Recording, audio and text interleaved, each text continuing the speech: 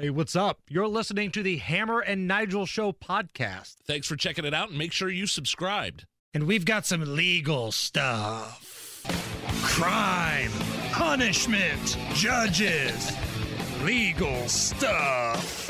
It's a well-oiled machine in here today, Nigel. And we went along with Brian Baker, so this is going to be a quick one. I do think it's interesting how mainstream media and journalists in general have been spouting off for the past couple of years that their lives are threatened because of MAGA Republicans and from the rhetoric of the right and the FBI. You should not, the FBI is under fire because of Donald Trump and his spewing of, you're questioning the election, you're questioning everything, FBI has been weaponized, blah, blah, blah, blah, blah, blah, blah.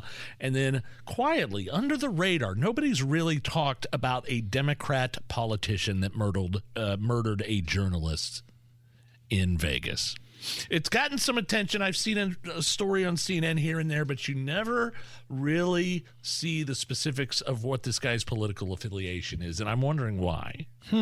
Well, if he's in Las Vegas, chances are he's probably a left-leaning Democrat. Yeah, he's a Democrat politician, a public administrator that was denied bail. He was arrested, charged with the stabbing death of this guy, Jeff German, a journalist for the Las Vegas Review who'd been kind of probing this guy's alleged misconduct in office.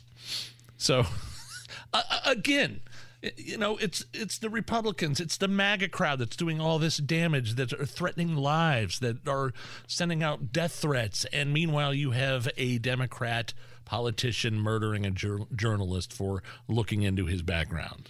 And oh, by the way, he's still getting paid and he's still in office, even as he sits in prison for murder. Wow.